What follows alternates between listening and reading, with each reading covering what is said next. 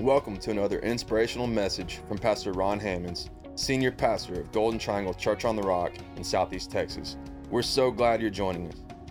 For more information about Golden Triangle Church on the Rock Ministries, visit our website, cotr.com. Enjoy the Word. Oh, I love church. You know that? I do. I tell you, one day, I don't know how it happened. You know, I had been saved for a number of years. I was, I wasn't living in sin. You know, I was reading the Word of God. I was praying.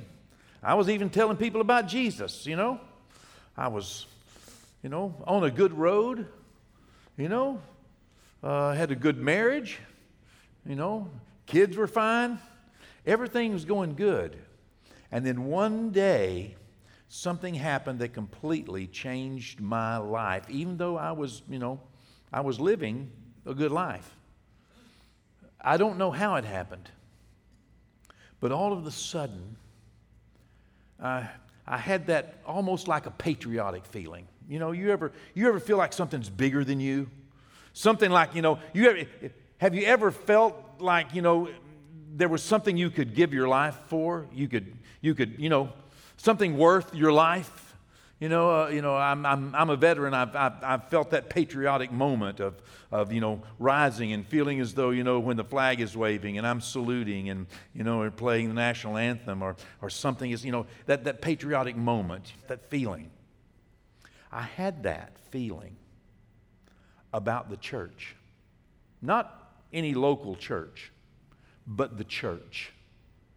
Something happened. I don't know how, and I can't tell you what I did to make it happen, but I can tell you that something happened to me at one point in my life, and I realized that the church was the bride of Christ, and He had called me to take care of it. He had called me to protect it, to take care of it. And it was one of those moments. It was just like, raising my hand and saying, I pledge allegiance, I pledged my allegiance to the church of Jesus Christ. And from that day unto this, the last 4 or 5 days, no, I'm teasing. From that day to this, and that was back in like 1979. From that day to this, I have felt that way about the church. It's almost like, I was a part of a special security force at one point in my life, and I performed I was a bodyguard for U.S. and foreign dignitaries through Europe, and I felt almost like that, like I had been trained to protect someone important. And who is more important than the bride of Christ? So I found myself wanting to be a part, wanting to show up, wanting to take care of, and I feel that way, still after all these years coming to the church, coming to a church, this church, or coming to any church, or thinking about the church, or praying for the church, and imagining the church, imagining that we, the believers in heaven and on earth, we, the church of the living God, that Jesus has called some people, in fact, He's called a lot of people, you and me both, to make sure that we take care of the church, that we're committed to the church. The Bible says in the book of Ephesians that Jesus died for the church. The Bible says He's coming again for the church. The church. It's His body, it's His bride, it's His family, and He takes it pretty serious. Whenever the Apostle Paul was persecuting the church, Jesus showed up the big bright light outside of Damascus on a road that Paul was walking on, looking for people that he could take back who were a part of the church. He could take them back to Jerusalem, to be interrogated or incarcerated or executed. And Jesus showed up and He said, Paul, Saul, He said, Saul, Saul, why are you persecuting me? He took it personal. I kind of liked that, you know. I had a little experience as a 14-year-old. Let me tell you really quickly. Some of you may have heard this, but please don't think ill of my dad because of it, because it taught me a great lesson. But one day I bowed up against my mama, you know, and my mama, you know, called me down, and I kind of, you know, sassed her a little bit. I was 14 years old, and she slapped me. God bless you, Mama. I love you. But she slapped me. And when she slapped me, that 14-year-old boy, you know, whoo, now my mama was sweet and wonderful.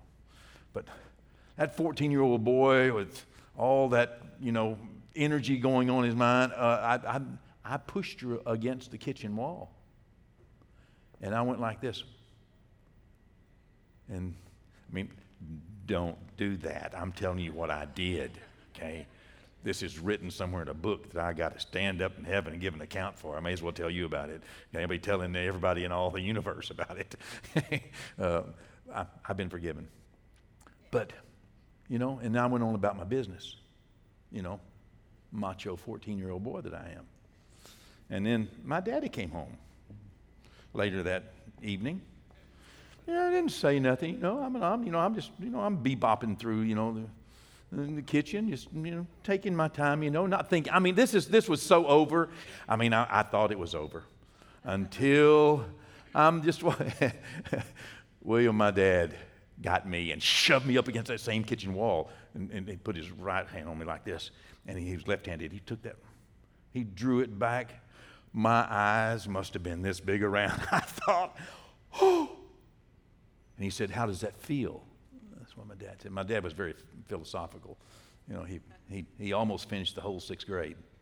And I'm serious. But he said, how does that feel? He said, are you afraid? I went, yes, sir. He said, I'm going to tell you something. While he still had me up there, Zach, he still had me pinned up against that. You know, I'm barely on my tiptoes, and he's pushing in pretty good. And he's got that fist pulled back. He said, I'm going to tell you something about that woman in there. You might think that that's your mother. That's my wife. Don't you ever make my wife afraid again. You understand me? He said, one day you're going to leave this house, but me and her, we're still going to be husband and wife. Now, don't you ever make your mama afraid again. That's my wife. I said, yes, sir. I don't recommend this at home. I'm not telling you what to do, but I am telling you that whenever you mess with somebody's wife, somebody's family, especially when his name is Jesus, he showed him a bright light, you know, put everybody on the ground, and said, hey, you mess with the church, you messing with me. And then that's what he told us. He said, listen, if anybody messes with you, realize they messed with me first, and I count it a righteous thing to recompense vengeance upon those that harm my family. Wow. Isn't that amazing? Whew. So anyway, I want y'all to know I don't know how it happened, but I know that it happened. One day I realized that the church of the living God was the body of Christ, the family of God, but was also the bride of Christ. And I didn't want to be caught just kind of flirting with the girlfriend of Jesus. I wanted to commit myself to the bride of Christ. You know, the church is just not his girlfriend, and he's just not here swinging through here, you know, throwing out some pixie dust and, gold dust, whatever it is. He's actually committed his life and his eternity to the church. I love the church. Amen. The church of the living God. I want to encourage you. Some of you, perhaps you're listening for the very first time, and maybe you have no idea who this guy is, and you know it makes no difference. But listen to the truth of what I'm saying. Is that Jesus, he gave his life for the church. He's coming back for the church. pay a little respect to the church of the living God. I'm not talking about a local congregation, and I'm not talking about all of the things that men and women do that are, that may appear to be connected to the church. Let me tell you something. The church of the living God is a righteous and a holy bride. The Bible says that she is adorned as a bride for her husband, and she's adorned in fine linen, clean and white, and that linen is the righteousness of the saints. God sees the church a little bit different than perhaps some of us see it. It's not a political platform. It's not some religious organization. It's not some, a money laundering group, and it's not some, group of con people. The church of the living God is the living, breathing, beloved bride of Jesus Christ. Amen? So let's all just check our commitment to the church. As I said, I'm not talking about local churches, although without local churches, you don't have a church, okay? And if you're ever going to serve Jesus, you're going to find yourself serving somewhere else. If you're ever going to do anything for Jesus, you're going to find yourself doing something for somebody. And if you're going to be able to be a part of what God wants us to be, the indication that He gave us in the New Testament, from the book of Acts, then we're going to have to literally lay our lives down at some point for the greater strength and the greater work of the collective church of the living God. Amen. Well, hey, I said that, I don't know why, not in my notes, but there it is, okay? So let's don't mess with the bride of Christ. I realize that this is not just the place I come to sing and worship. This is the bride of Christ, and He's pretty particular about it. And how we conduct ourselves, and how we approach, and what we expect, and how we strengthen and protect the church of the living God speaks a lot about us, and speaks a lot about how we feel about Jesus. How somebody feels and talks about my wife is going to affect how I feel about them. Amen? It just will. All right. Well, tonight, you can open up your Bibles. We're going to be going to the New Testament, and we're going to be going in a moment. Let me set us up with history, a little history first, okay? And tonight's message is entitled Couriers. Couriers. Dean, you have some couriers, don't you? They take important documents here and there, different places, yeah, for his law firm. And that's what a courier does. A courier may carry something, something of value from one place to another. And so let me give you just a little bit of a historical perspective, all right? In AD 62, history records that two men left Rome carrying a valuable treasure. Now, they had been commissioned as couriers to deliver some documents that were written in Rome by a man in Rome who was actually in a Roman prison at that time. And these sworn documents were of the utmost importance. And the men were chosen very well. The men who were couriers were chosen very well. And even though one of them was a former runaway slave. The second man, and perhaps the leader of these two, was a man named Tychicus. That's kind of hard to say, but that was his name. The documents included at least 3 important letters. One was to be carried to the capital city of the province of Asia, specifically to the city of Ephesus. Another one was to be carried on to a region called Phrygia, about 100 miles east of the Roman capital of the province of Asia. And then a third one was to be hand-delivered to a man named Philemon who lived in the same region in the central western part of what is now Turkey. Now, I've wondered, with what regard did these men hold for the papers they were carrying? Did they know what they had in their hands? They had been asked to carry these documents to carry them, as it were, to 3 different places, and to place one of them in the hands of a special man. Did they understand that these documents needed to be protected, perhaps even at the expense of their life? I've wondered, did they understand what they were handling? Did they protect these documents? These documents could not be replaced. They were the only ones in existence. I doubt they understood the true value or the lasting impact that these documents that they carried would have on the intended recipients. Can you imagine being one of those men?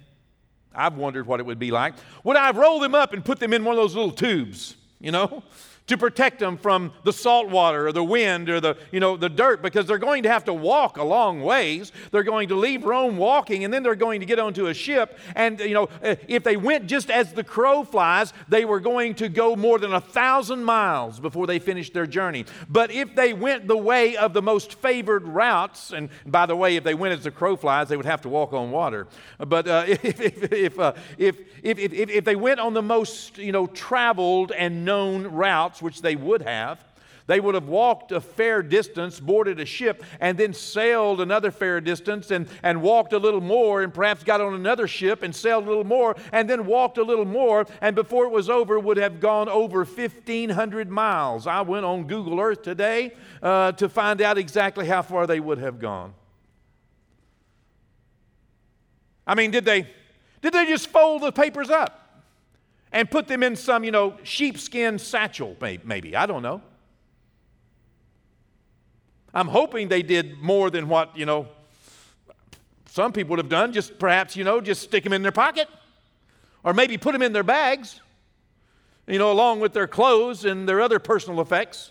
How did they carry the 1,500? Listen, this could have taken well over a month, perhaps even 2 months, depending on how they could catch ships going in this way that they were going. I mean, this was not a small thing. They had been entrusted with these documents, these very special documents, and told to carry them. And here they are on this journey. I mean, walking and dirty, and weather, and seas, and port cities, and they had to have them with them at every meal, or else they had to leave them maybe in a hotel room, or they had to or set them down on the dock. I mean, how did they protect them? With what regard did they approach their called duty? Finally, they arrived at this capital city of the province of Asia. It is on the far western shores of what is now the country of Turkey. Many of you will go with me. 30 of you will be going with me to this specific city called Ephesus. It was the capital. There was a Roman garrison there, and perhaps as many as 250,000 people lived there. Finally they arrived there, and they found the people that they were supposed to leave this first document with. What they carried, this treasure they carried, contained at least 3 very important letters. And then, as we imagine, they would have at some point left Ephesus, and you'll ride along on that road that same way they would have gone about 100 miles to the east, to the region of Phrygia, and there they would have left a second letter at a city there, one of the major cities of that region called Colossae. And then one of them, a man named Onesimus, who had been a slave and had run away from his master, was commissioned and chosen to carry a very special letter back to his master, whose name was Philemon. They accomplished their duties.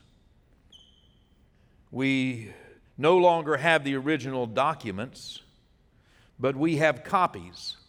And these copies of these documents that they delivered on that journey have been translated by scholarly men into English so we can read them tonight.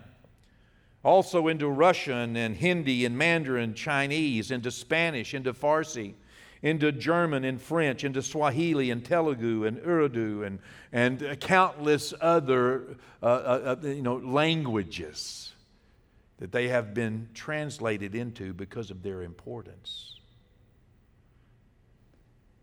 This evening I would like to read just a little from one of these 2,000-year-old letters, just a brief portion of it.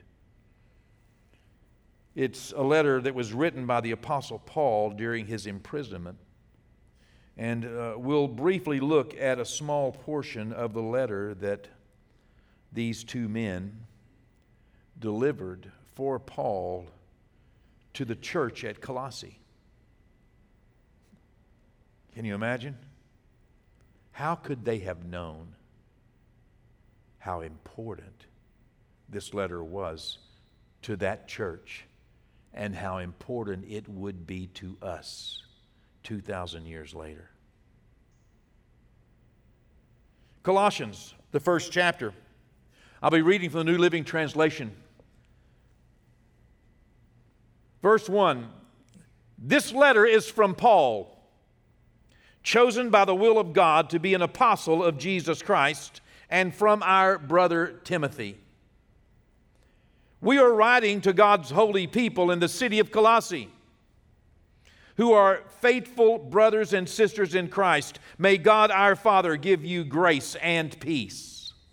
Now I encourage you to read this letter and also the letter to the Ephesians and also the one to Philemon in their entirety. But for the sake of the message that God has given me to share with you this evening, suffice it to say that Paul wrote this for some very specific reasons. Look with me in verse 6. Paul says to the church in Colossae, to the believers there who had embraced the gospel of Jesus Christ, who had been born again, he says, the same good news that came to you is going out all over the world. Amen. Isn't that great? Now this is what he is telling the believers of the church. He's encouraging them to know that the same gospel, the same good news, the same news of Jesus Christ which had come to them was also being sent out into all the world. Wow. It is bearing fruit everywhere by changing lives. That's what it's meant to do. Isn't it amazing? For the last 2,000 years, the letter that these boys carried, these two boys, one of them a former runaway slave and one of them from that region originally, here they were chosen to carry, a letter, a piece of paper. Did they understand that it was the Word of Almighty God? Did they understand that it was Holy Spirit inspired? Did they understand that the words contained life and power? That these words would build faith in the lives of men and women? That these words would change lives for an eternity? Could they imagine that? Probably not. They probably imagined what most couriers think. I've been commissioned. I've been chosen. I've been told to carry these documents from point A to point B and give them to the people that they're intended for. It's been bearing fruit, the Apostle Paul wrote, everywhere by changing lives. That's the fruit of the gospel. It changes lives. We who were once sinners, we who were once strangers from the commonwealth, we who were once liars and cheaters and fornicators, we who were once lost and undone without Christ, we who were once on our way to a sinner's hell, our life was changed, and we are fruit of the gospel of Jesus Christ. Because Paul's right. It went out everywhere. It is going out everywhere today. And it's bearing fruit everywhere by changing lives. I often ask people whenever I'm talking with them about Jesus and witnessing to them, and they inform me that they have at one point in their life asked Jesus to be their Lord and Savior. I don't doubt their sincerity, and I don't doubt that they have, but I ask them often, have you had a life change since you asked Jesus to come into your heart? Has your life changed? You know, I was drunk for 2 years. I'm going to tell you what Jesus did for me. He changed my life. I hadn't been drunk since 1976. Glory to God. Oh, I'm so glad. Thank you, Jesus. Whew, that would have been enough. You know, it's like that old Hebrew song, Dayenu, that they sing at Passover. Dayenu. It means it would have been enough. It would have been enough if he'd just brought me out of Egypt. It would have been enough if he had just drowned Pharaoh's army. It would have been enough if he'd just given me manna. It would have been enough, you know. Elu Hotziana mi Mitzrayim. Hotziana mi Mitzrayim Dayenu, as it says in the Hebrew. You know, it would have been enough if he had just delivered me from that life. I haven't smoked pot since 1980. Took me a few years after I quit drinking to quit smoking pot. But he changed my life. Y'all thought that was funny, didn't you? Well, I actually quit smoking pot back in 76. And then in 1980, I was sitting around a campfire with a bunch of people at squirrel camp. And this was some of my old friends. I wasn't that good of a witness to them, by the way. But, hey, praise God. Zach, don't sit there smiling at me. I remember you sitting right there in that, right over there, actually, and looking at me like, I ain't doing it. Yes, you were. Changed your life, didn't he? He changed your life. That's the fruit of the gospel. He changes lives. The gospel of Jesus Christ. And he changed my life for the better. You know, that woman sitting right there, we'd been married just a few days when she hit me in the head with a bottle and knocked me out. I'm so glad Jesus changed her life.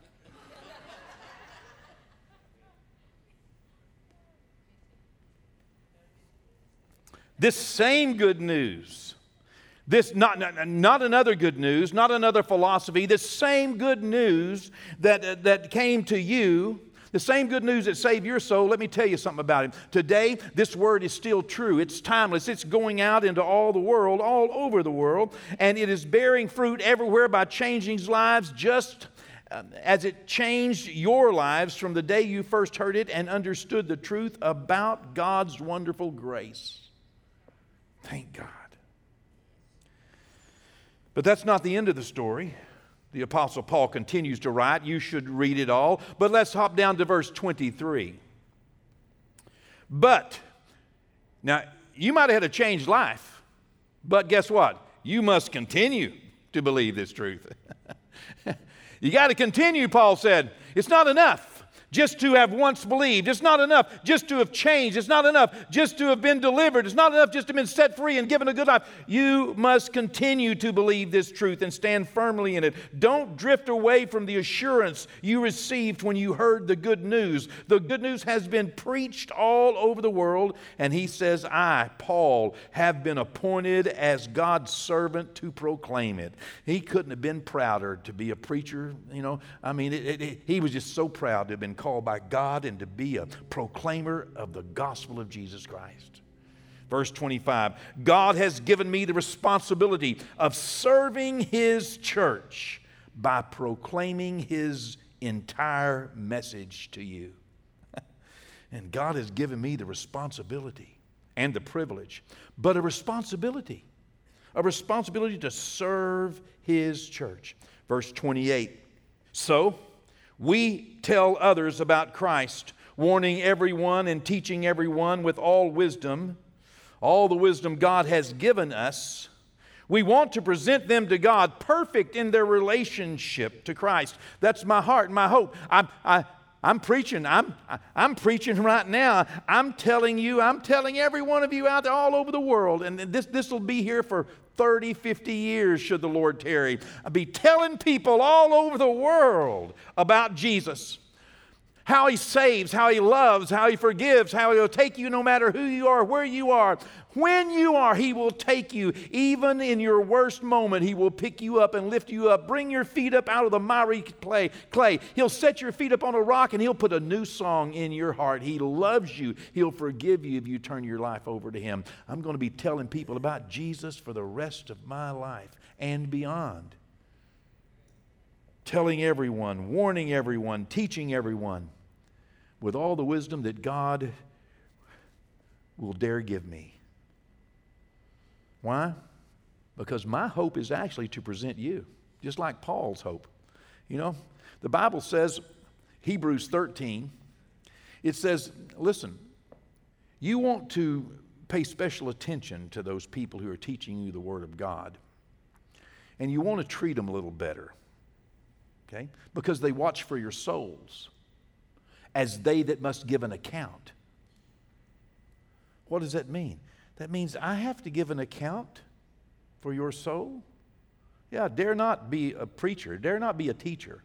Now, why would God put a burden on a preacher of giving an account for soul? Because we have the privilege and the responsibility of sharing the Word of God with families after family, with so many, and being held accountable for what I share with you. If I share something that's just philosophical, if I share something that, out of Reader's Digest, if I share something that sounds good and ought to be hung on the wall somewhere but has no power in it, versus sharing the Word of the living God about a loving, living, resurrected Jesus Christ, who was born of a virgin, lived a sinless life, died an atoning death, and is coming again. The truth. That's what the Apostle Paul says. We want to present them to God perfect in their relationship, complete in their relationship to Christ.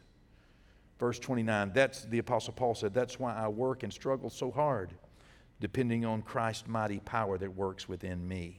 Well, let's jump to the end of the message today because, I try always to have a hook. So we hadn't got to the hook yet. So far, I've just been baiting you. Okay? I've been, fishing you. Here's my hook. I'm always going to have something for you to do. Y'all ever get tired of me giving you something to do? I thought today, just before I left the house coming here, I even said this, do the people, Lord, get tired of me always asking them to do something more, giving them something to do? But I said, Lord, I don't know what else to do. And I even said this, I don't want to tell them how they can take your word and just get more money. I believe they can, Lord, but I don't want that. That's not what I don't feel, okay, you can take the word of God and make more money. Glory to God. How are you going to do it? Oh, be nice and ask God what to do with it, okay? I don't know. Make wise investments and give and all that. I want you to be blessed, but more than anything else, I want people to be born again. And I know that you are the ones that can do it. You're the only army God has. So let's cut to the hook now. Not only did the Apostle Paul feel responsible for the work, even though he was completely dependent on the power of God, completely dependent on the power of God that was within him, he said. I am completely dependent on the power of God that's working within me, okay? Jesus inside of him, but yet he felt responsible. But that must be also why, Tychicus and Onesimus went on their journey and worked so hard and struggled and endured and went, maybe 1,500 miles through all kinds of weather. I don't imagine that they were getting paid for this. I don't imagine that they were, somehow, thinking that their names were going down in some eternal record. I imagine that they worked hard and they struggled because they felt responsible to Jesus. They felt responsible that the same message that had changed their life, they knew it would change others' lives if others could hear it as well, and they needed to help it get out into all the world. They wanted to carry this. I mean, I'm certain that the reason they braved the land and the sea and their long, arduous journey against all the perils and all of the anti-Christian sentiment in the Roman Empire and all of the, all of those religious zealots that were doing everything they could to stop the gospel from going forward.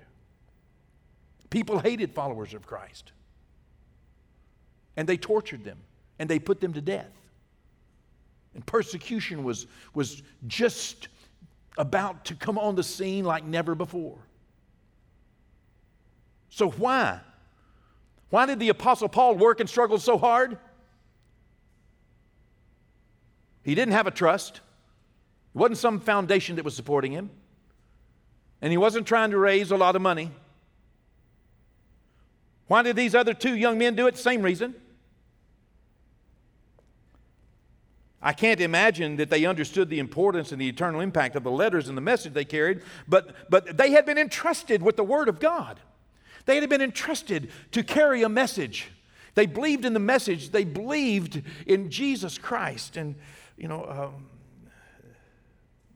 I don't know what else to say other than without these two couriers having done their job, without these two couriers of the gospel of Christ taking their responsibilities seriously, taking their opportunities seriously, so much would have been lost and forgotten forever.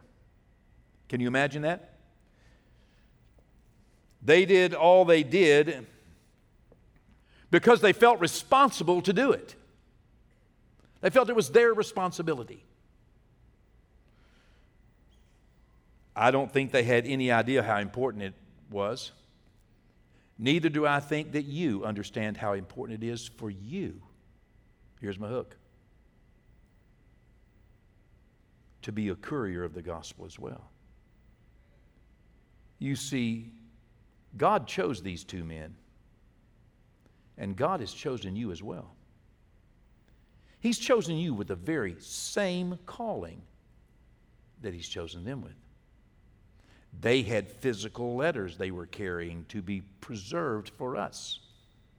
We have that same word today, that we have been entrusted by God and commissioned, chosen, called to carry this gospel into all the world. The same gospel that changed my life is changing lives everywhere it goes. And I've been called to be a courier of that gospel, and so have you. I don't think we fully understand the current value and the eternal impact of the message that we are commissioned to carry. And I'm not sure that we recognize how important it is that we get it to its intended recipients. Because only then will it be preserved for the generations yet to come. The church of the living God is in danger of becoming extinct in every generation. If we do not reproduce, if you do not reproduce, this is the last generation that will see the church. Christianity will cease to exist.